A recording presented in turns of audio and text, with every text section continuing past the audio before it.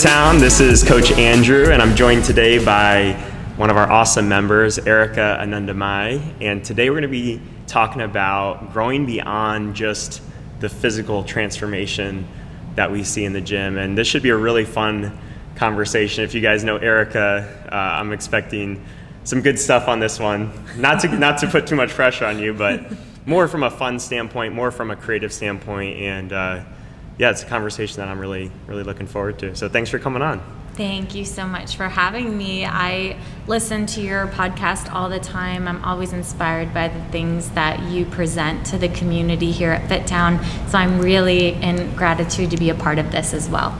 Awesome. So give us how would you describe what you do? So I mean, you've been a member for 8 years here, so that's your connection to FitTown, and you're a mom, and you've worked with so many of the people in the gym, myself included, but a lot of our members, and a lot of times that gateway to working with you looks like massage therapy, some type of pain relief, but what you do goes way beyond that. So how would you describe what you do?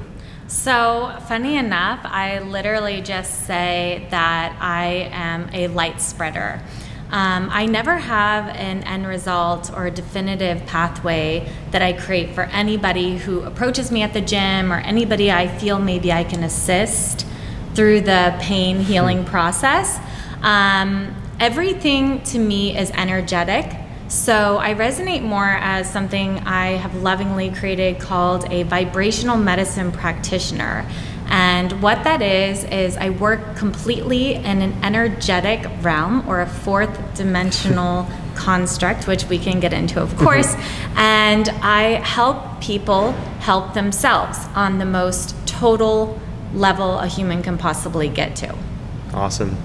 We're going to come back to that. I want to start with the physical side, because I think we can kind of ground people with something that they can really relate to. And then I think we can branch off of that. And so your individual transformation is, one that we're as proud of as any in here. And so seeing you throughout the years, seeing you in all different forms and fashions, and now seeing what you're doing in the gym of setting so many personal bests and doing things like bar muscle ups and handstand walking, and really the full expression of what you're capable of in the gym is really cool to see. So what's it like? What's the physical journey been like for you in the gym, and some of the accomplishments you've had? Oh gosh, I mean, so yeah, like you shared, I have been a member here for 8 years, but before that, prior to that, I was a collegiate soccer player. Fitness has always been a big part of my own journey. And I just got to a place, probably, I would say early 30s, where fitness stopped being fun for me. I didn't enjoy running. I didn't enjoy expressing my body in a healthful way. And so I had to really switch a ton of narratives. And one way of doing that is I decided to be more like a child. And COVID was really a gift for me personally in that arena, because when the gym shut down for a very short amount of time during COVID, I decided to go back to my animalistic ways. I climbed trees every day with my kids. I was barefoot earth walking every single day, Riverbend Park, Jonathan Dickinson, anywhere I could go. And it kind of reintegrated into my being this enjoyment of connectivity with my breath-body connection. As well as doing a lot of yoga in my driveway, which my neighbors would come over and do yoga with me in the driveway. It was super fun. So when the gym opened back up in 2020, I decided that I was going to do things differently. I was going to come in here with a different mindset, a different kind of trajectory and goal or purpose for why I was spending an hour of my precious time in a place. And I kind of trickled into that particular belief structure in every avenue of my life after that point. So my big catalyst turning point, I would say, was right before COVID began. I actually decided to walk away from any form of distraction that I had currently been participating in, and just really be in a conscious space, not only within my body, but also my mind and my spirit. And so I started viewing every workout as an opportunity to play, to play, and that's basically what it was. I wasn't attached to an end result. I wasn't attached to how can I, hit this as hard as I can go. I was attached to the fact of like, how can I really just breathe and smile through the whole process? And through just staying consistent in that way, I've been able to hit PRs I never thought in a million years I would hit at almost 40 years old. Yeah, it's crazy. So, all right, I want to dig into this a little bit. And so you often will make adjustments to a workout. Sometimes it's making it easier, sometimes it's making it harder, but you'll make that. How are you, I love the idea of play, but how do you kind of gauge on any given day what that is actually going to look like, in practice?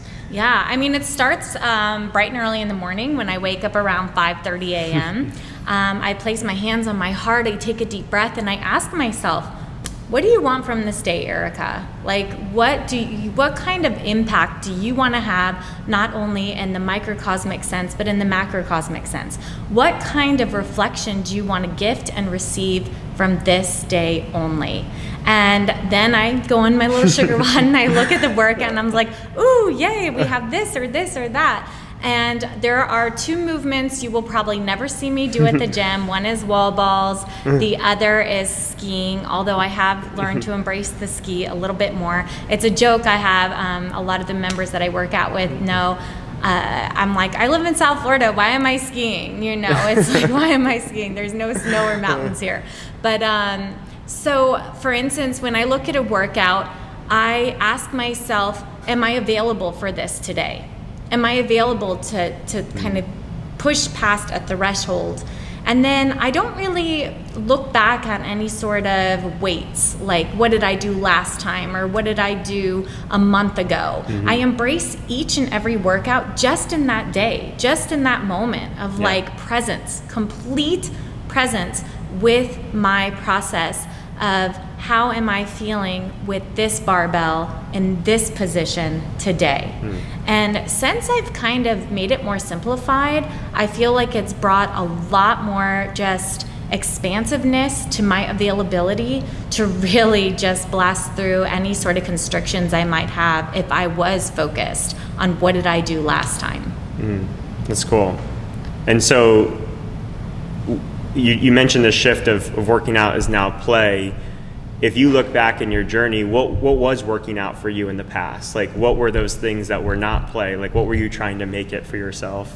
Oh gosh, I hate even answering this question because it's embarrassing, but I just wanted to have like a kick-ass body, to be honest. Like, I had a really interesting journey with the health of my mental capacity with my body, like how I felt about my body. And I've always been a very petite girl. I've always been a very skinny girl. And at one point, a healthful body to me looked like 100 pounds raw vegan, like wafy, doing hot yoga every single day. Basically as small as you could be. Yes, small, exactly right. And it wasn't until I found CrossFit style workouts and things like that I started really allowing my body and my vision of what I thought a healthy body looked like to expand more.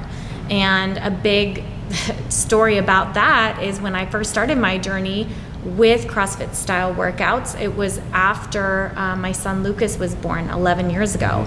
And I was a medical massage therapist for a gentleman who opened one of the first boxes in Palm Beach County. And he's like, Erica, come on in. Like, I want to train you. I think you'd be great at it. And mind you, that was my raw vegan 100-pound stage. And I said, I don't want to look like a man. Like, that was my mentality. Muscle meant I looked masculine. And he just laughed. He's like, you won't, I promise. So I went in, I tried to work out, and everybody looked overweight to me.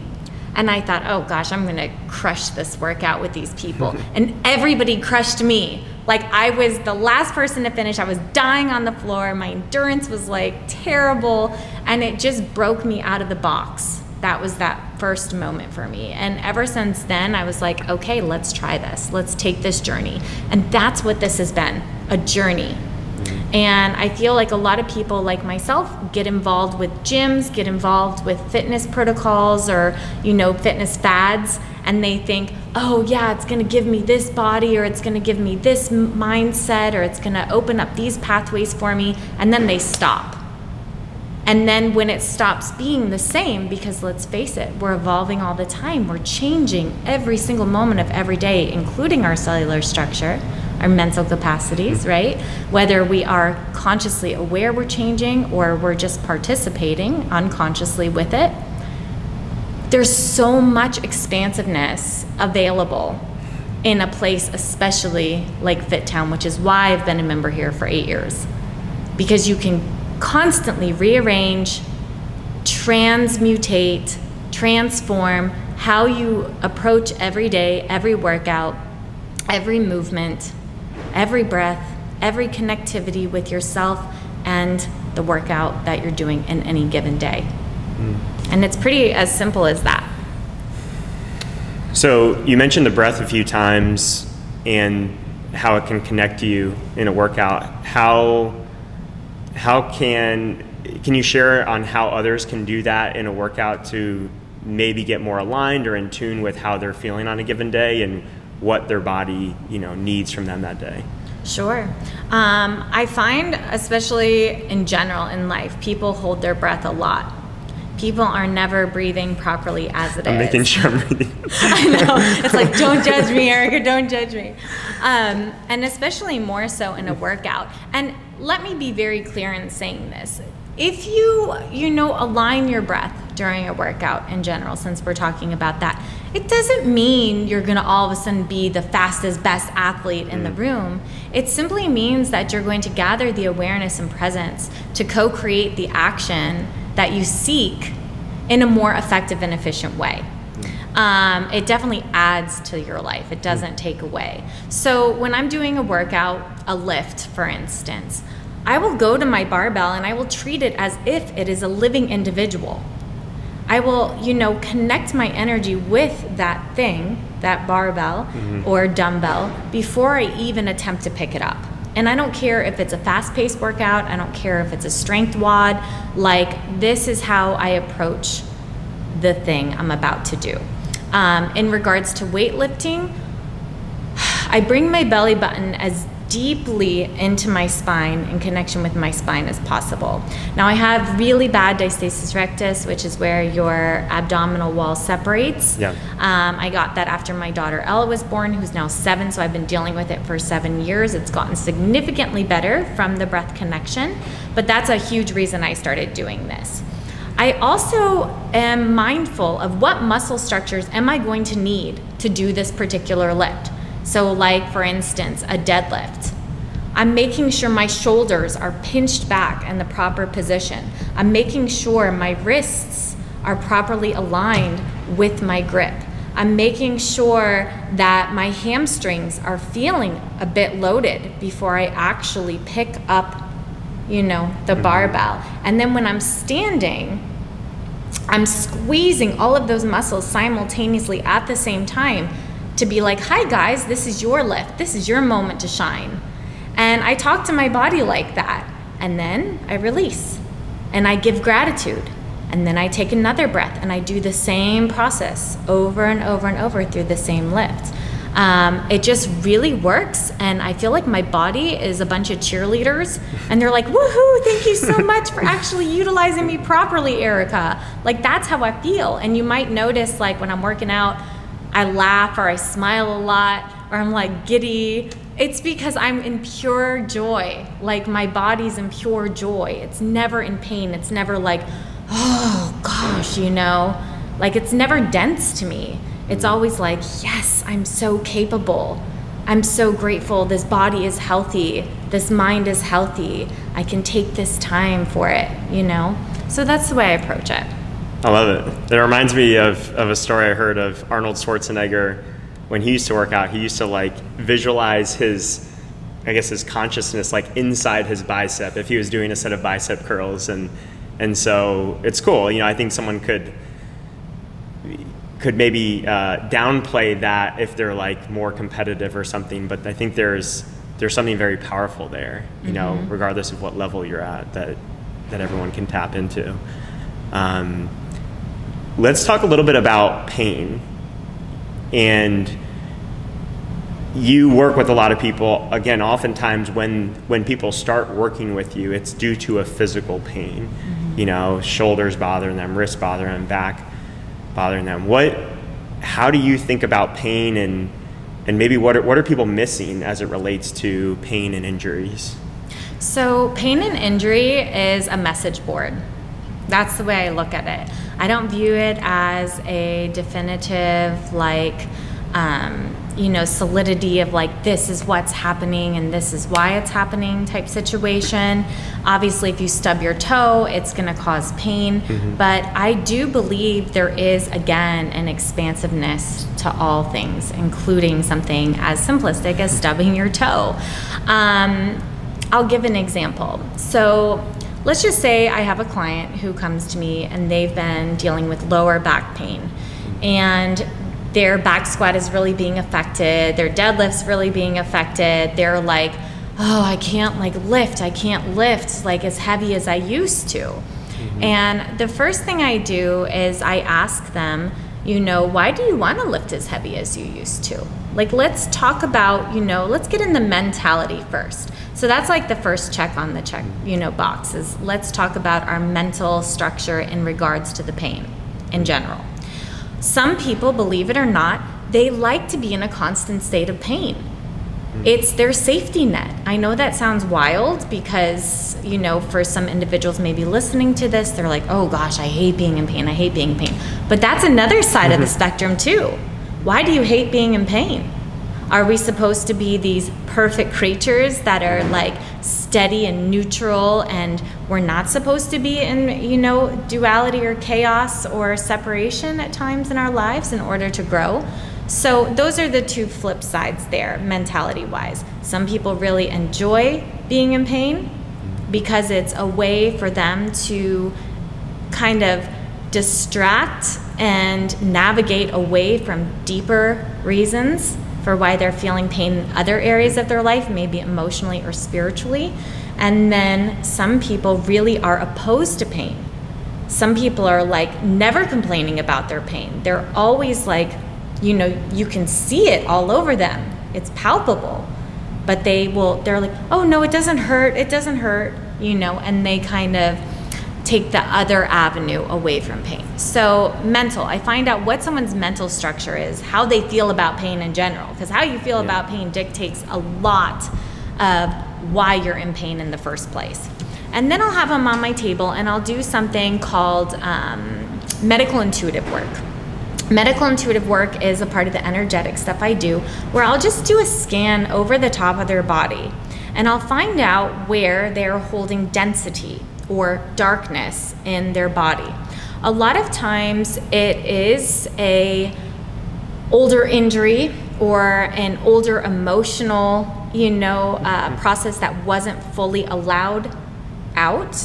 So it might be like, someone's fear with something, or somebody's, I hate the word pain body, but I'll use it, somebody's pain body coming through in their emotional, structure. And so for someone who has the lower back pain, I'm working in that area, but it's so much more than that. So generally, when people have lower back problems, it means that they're not feeling supported at all by life. At all. I mean, 100% of the time when someone comes in, even if it's a herniated disc, even if it's an actual injury, it's because they feel like they are alone on the planet. And it's so sad when I'm unveiling this process with them, because for the first time in their lives, they're actually being seen, and now we can move forward in a healing protocol. Now, I don't do the healing. I assist them to understand the pathways available for them to heal themselves. And that's where the real work begins. That's where we start really diving in to a more fourth dimensional reality, sharing with them that there's so much more than just this pain, just this body, just this physicality, and what a optimal, healthy life they can have if they're willing to take the blinders off and take a look at the full, enormousness of their energetic self. And it's a beautiful thing to see. Yeah, I mean, I certainly had a taste of that with working with you, and understand it to a certain degree. I'm learning each day. If I think about the common example of the person who does have that lower back injury, they've had it for years, their common approach is going to be, okay, maybe I rest it, maybe I do some correctives, I go to a chiropractor, I go to a physical therapist, maybe I go look at surgery, and they're trying things to improve it, right? They're not just letting it kind of persist, right? They want to improve it. And so where are they going wrong with that, or what would a better approach look like on that? So I'm a big advocate of enlisting the help of as many individuals as you feel you need in any given day or moment for whatever deficit you feel like is occurring within yourself. However, I feel like where they could definitely expand is by going on the inner journey. So a lot of times, and this is something I lovingly coin as spiritual prostitution that is rampant on the planet, but we have this huge marketable industry, and the biggest marketable industry's proprietor is a human being, right? So we're constantly being told, we need this, you need this, if you don't do this, if you don't read this book, if you don't listen to this, if you don't eat this food, if you don't see this practitioner, then you will never be whole. And everything that is in existence right now, it's mind-blowing to me actually, is leading us further and further away from wholeness in general. You have every single tool in your toolbox, in existence, within your being, all of us do, at every given moment of your entire life. It is a very difficult journey, and it is a very fearful journey most people are not willing to take. However, because of that, if you are willing to take it, it is a very courageous journey. It's the most courageous journey you'll ever take, actually, is the inner quest. And so, yes, go to the chiropractor. Yes, go to the massage therapist. Yes, get acupuncture. Yes, absolutely take the Epsom salt bath, okay? Take the herbs, take an Advil even. These are all beautiful little conduits that are in existence with us in this human experience too. You can't neglect any part of it. However, take the Advil, sit there in your fabricated outside of pain structure for a moment, and ask yourself the deeper questions. How did this happen? Why did this happen? Is it going to happen again? What can I do to prevent it happening again? How am I feeling today? Was I even breathing? What happened? What news did I get last Friday that could have triggered this? Because our body holds everything. Most people, if you look at them, they're always in a clenched position. Again, holding their breath, clenching their jaw. If you look at most people's faces nowadays, it looks like everybody's angry because they're in a constipated structure within their consciousness. So the only thing I would share is keep evolving, people. Don't stop just because somebody gives you a reason for why you're having a problem or a pain occurring in your life. Acknowledge it. See if it resonates with you. If it does, great. Move from there. But I guarantee you, if you truly look in that inner quest arena within yourself, you'll see it's probably something a bit more penetrative. It's something you need to go a bit deeper into in order not to replicate the reasons why something continually occurs in your life. Yeah, that's powerful. Yeah, it's interesting. I mean, as fitness coaches, we have often talked about if you have an injury in place, and maybe oftentimes people get a surgery, and so, but then they'll go back to the exact same routine that created the injury in the first place. And so we talk about, well, if you haven't changed the underlying foundation, the circumstances that created this, then the surgery might fix it temporarily, but ultimately you're going to recreate some injury that's similar to that. And what I hear you saying is there's a belief structure, an emotional structure as well that supports that, not just the actions themselves, but the beliefs that go into it that will, in essence, recreate those same issues if they're not changed, that no surgery can fix. Yes, and I'm walking proof of it, actually, and that's the funniest thing. Even though I'm super spiritual, I'm actually incredibly scientific. I love the marriage of both, and I'm a cancer survivor. So I had cervical cancer for 10 years straight.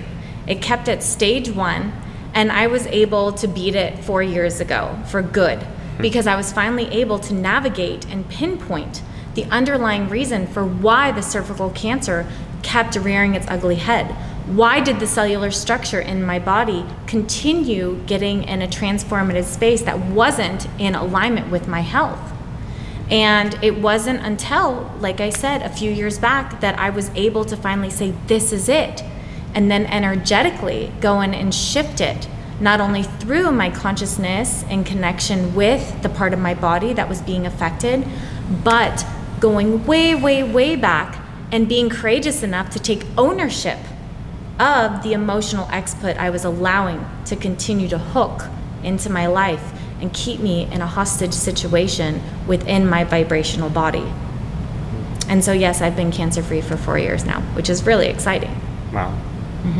How often do you feel like the circumstances need to change, or the person needs to change their circumstances versus the person needs to work on their beliefs? And how do you see those two? Meaning I'm in a situation, I want to see improvement.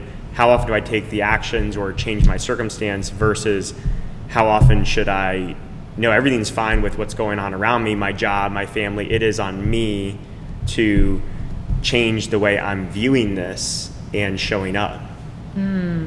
I definitely think it's hand in hand. I mean, there's like that beautiful saying that talks about the flower dying, right? And it says, if a flower is dying, like truly dying, would it be more conducive to water it and nurture it where it is, or would it be more conducive or constructive to take the flower out and put it in new soil? So I think it's really subjective, and I think it's very individualistic. I am not a big advocate of, you need to make these huge, chaotic changes immediately in order to live your best life. I feel like that's a form of escapism that so many people participate in, and it keeps them stuck in that victim mentality, because every time we project blame onto anything outside of ourselves first, meaning that's our first route of escape, all we're doing is confirming to ourselves that we aren't capable enough, or we aren't, powerful enough, or important enough, or worthy enough to actually take where we are and transmute it into something else. And that's the lie we get told by society. And especially nowadays, and in this, era, we are constantly being told if somebody does something wrong, cut them, they're toxic. If a place is not good vibes, run, and all this stuff. And it's like, well, what if those non-good vibes are actually coming from you? And there's a mirror right there, and you need to take a look in it. What if you're actually the one who's not #good vibes? Or what if that person is actually presented to you as the most powerful teacher in your life, but you're missing the lesson because you're participating in this structure that, they're not completely aligned with my belief structure, so I'm going to walk away from this. So we miss the big picture, and we as a society need to expand more on our peripherals. Now, if we expand more on our peripherals and we allow, again, the full spectrum to be seen, and then it's still not working for us, and we get that confirmation from the universe, yes, you're safe. You should be moving forward. You should be leaving this relationship. You should be exiting this job or this position. Then absolutely go, but guess what? The secret is you will go in peace. It will occur in complete peace. You will not have any sort of anxiety or depression about it. There will be no worry about your decision. You will be in full ownership of your decision because you looked at every angle to why something was triggering you in the first place. And then there's also this little secret I follow, which is The universe has a funny way of taking the garbage out for you. You don't need to do much in life. You just need to keep flowing with the frequency that's available to you in your current reality. And the universe will open doors for you and close doors for you, and the garbage man will come.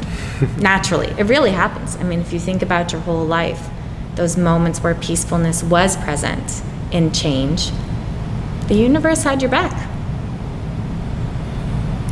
I think most people find this fascinating, what you're saying. They will probably connect with it on some level.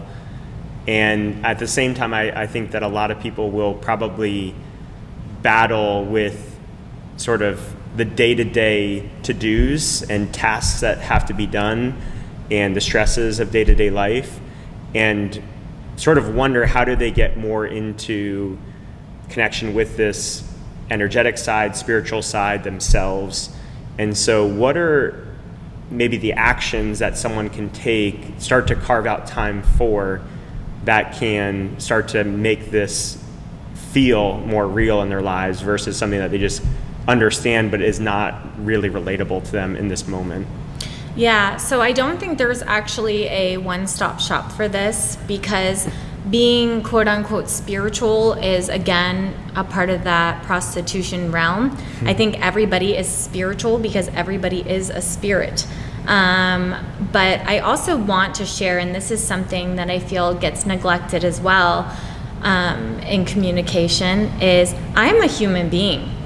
I wasn't put here as an angel or like some kind of extraterrestrial being, although I feel like it most days. I'm still dense. I still have a third density body. So I'm still, yes, you cut me, I bleed, that whole statement, right? So don't neglect any part of it. Don't neglect any part of yourself. Don't feel like you have to go live in an ashram for 20 years in order to find enlightenment. You're already enlightened. That's the secret. You're already there. And I think the best advice I can give, though, is try to become as present as possible. Try to be as present as possible in just what the moment is. Not what you think the moment should be, not what you think the moment could be, but just what the moment actually is. See that space as your most sacred expression of life, because you're still breathing. Your pulse is still going. Your blood is still flowing, okay? You are not supposed to do anything greater than what you're doing in any given moment. If you were, then you would be doing it. And I think that's where people really create the separation between the head and the heart. And when you're in constant separation between your head and your heart, you can never properly express your most authentic self, because you're always either thinking way too far in the future, which is why you have anxiety, or you're feeling things way too far in the back or in the past, which is why you're feeling repressed or depressed. And so you're on this emotional roller coaster constantly. And if you could just place your hands on your head and your heart and realize, okay, my heart is beating right now, my brain is working right now, my thoughts are coming right now, and it's causing this existence to continually occur, I still have purpose. And my greatest purpose is being lived out in this moment, because I am here, I am alive. And that's it. That is your greatest purpose, to understand that. Life will continue flowing. You'll continue moving forward, whether it's tiny, eensy-teensy ant steps or huge, gigantic elephant steps. Okay, you're going to keep moving forward. That's a part of the cyclic nature of life. But your journey can be a lot more easy if you just get present in every given moment you are available for. What helps you anchor, and would you recommend to anchor you in the present? Is it always breath? What anchors do you have to pull yourself out of that distraction of the future or the past in any given moment? Laughter. My secret's laughter, actually. So I'll do this crazy thing called like laughter therapy or laughter yoga. I didn't create it. I was taught it multiple years ago, but if I'm feeling too constipated, right? Like my consciousness is too constipated, or I'm feeling like a density in my heart or something like that, where I'm feeling heavy, because again, I'm a human being, and yes, I cry, and yes, I get angry, and yes, I'm messy. I trigger it with an emotional response. So I will do a multitude of things. I will make myself laugh, like literally make myself laugh, until I actually am laughing uncontrollably, automatically. I will allow myself the right and the privilege to cry at least once a day. Every day I cry. How do I get there? Because I connect as deeply as possible, and that's where a lot of the breath comes in, to my heart center. Sometimes my tears come in joy, sometimes they come in sadness, but I allow myself that output of water from my being every day. And then the other one, which is my favorite actually, and I do it with all my friends and anybody who wants to, is I do some serious primal screaming. I will be like out in the forest, I'll be in my car, anywhere, and I will do a blood-curdling, stomach, like clenching, clear the pathways of all your authentic self out into the universe. And it's not anger, it's just energy again. When we're feeling like we can't be in the present, the best way to snap into the present is by having an emotional response. Think of a baby, right? If a baby needs something right now, what are they gonna do? Cry, scream, get our attention, right? Because that's the way they know how to communicate.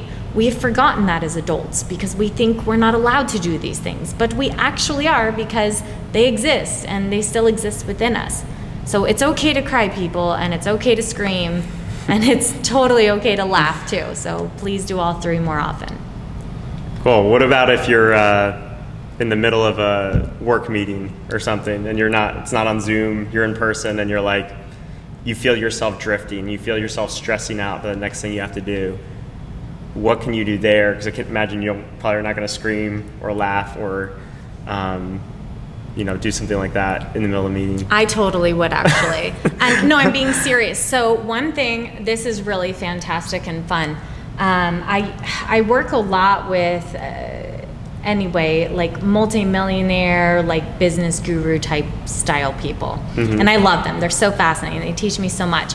And one of the things I always do when I'm setting up a new client meeting is I will go into the boardroom and I will sit at the CEO's chair or the head's chair. I will navigate through it. I'll be like, that's his chair, I'm sitting there. He walks in, he's like, oh, well, what are you doing? And I'm like, oh, just found this chair really comfortable, And the thing is again, we have to stop separating ourselves as human beings. Like, well, what do you do in a work meeting, or what do you do in this situation? And the truth is we are all on the same wavelength. We just don't know it at times. So if you're feeling that type of like, you need to get present with something, I highly recommend you do laughter therapy, or you go, and you just let out a big roaring sigh, or you just put your hands on your heart and you allow that emotion to be present with yourself in that breath connectivity. If you scream, I guarantee you, yes, you will get a reaction. But if you express to the individual why you did it, they will probably want to participate with you 100% of the time. I'm not kidding. I mean, I've been with some really interesting individuals in my life, and I always say, you are the energy that you bring.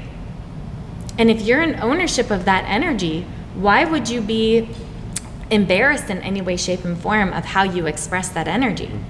You shouldn't. So it doesn't sound like the problem is, should I do this in this situation? It sounds like, why do I feel like I can't do this in this situation?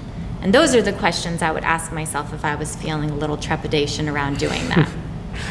Cool. What are your thoughts on breath work, meditation as a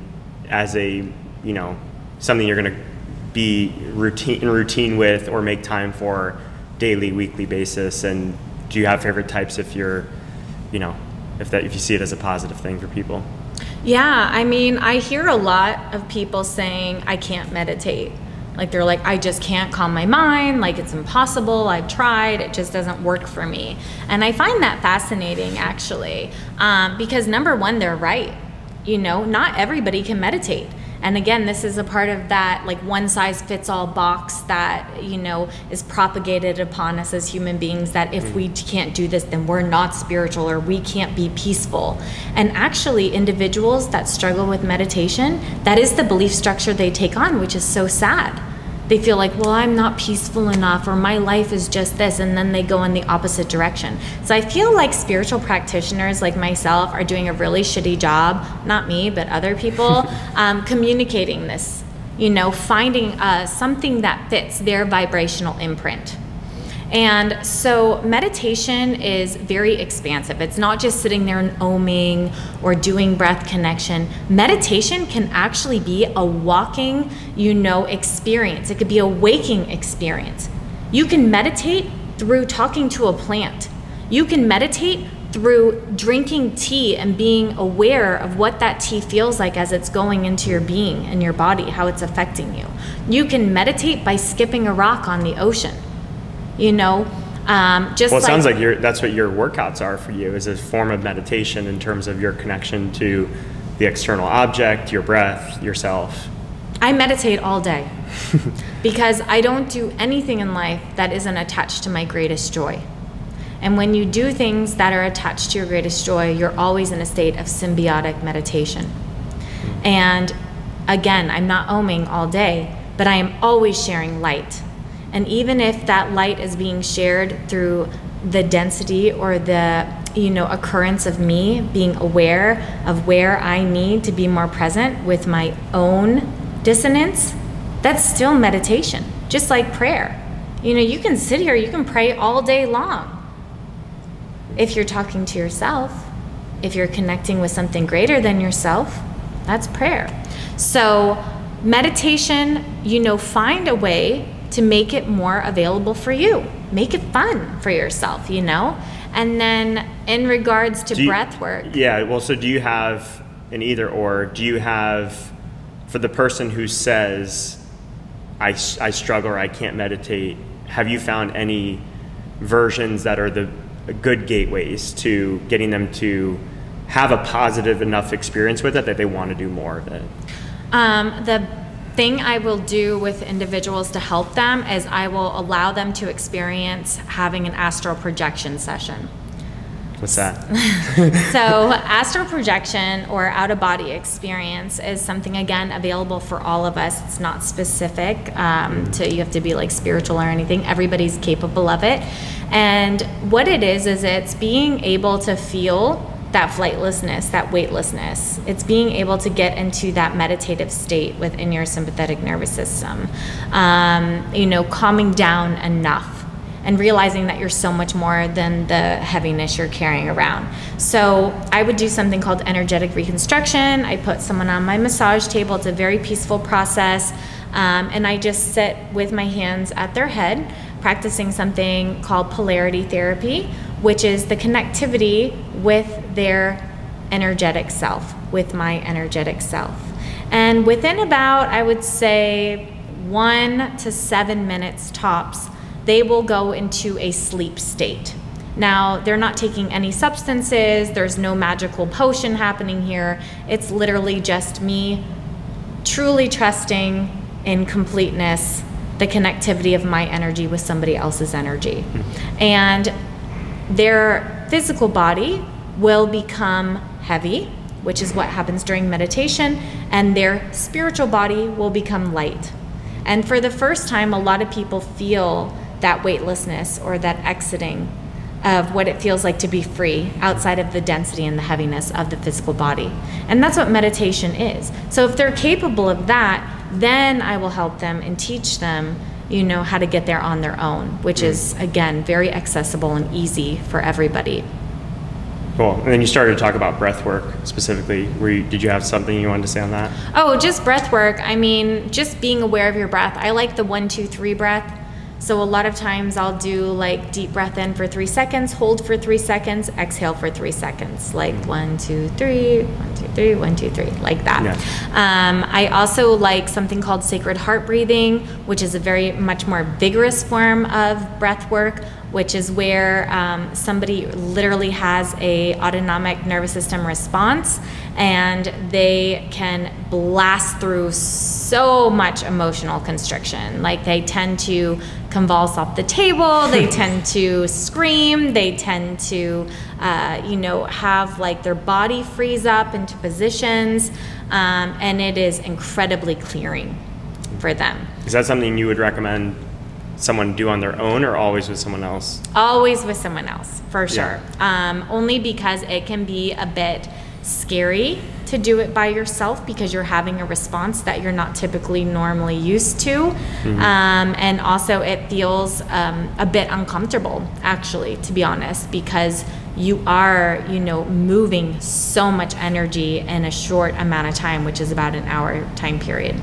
So yeah, you should definitely work with a practitioner with that. Cool.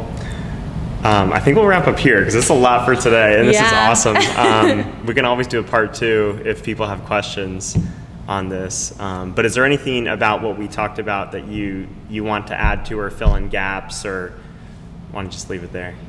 The only thing I do want to share, one more thing, is that, whoever's listening to this, just please know that you are just so incredibly perfect as you are, and just really enjoy this journey of life and being here, and just keep challenging yourself every day to get more and more in touch with you, because you are all you need. Awesome.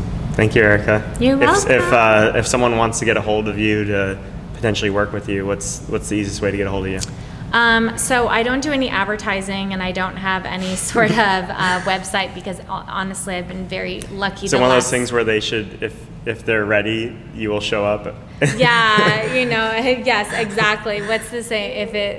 If he will, when the student is ready, the master will appear. Exactly. If the students are, the master will appear. But yeah, they can always reach out to me. I they'll find me. I'm at FitTown, and I live local, so yeah. Okay. Cool. If you guys have questions or want me to put you in touch with Erica, reach out to me, Andrew at FitTown.com. And thank you so much, Erica. Thank you for having me.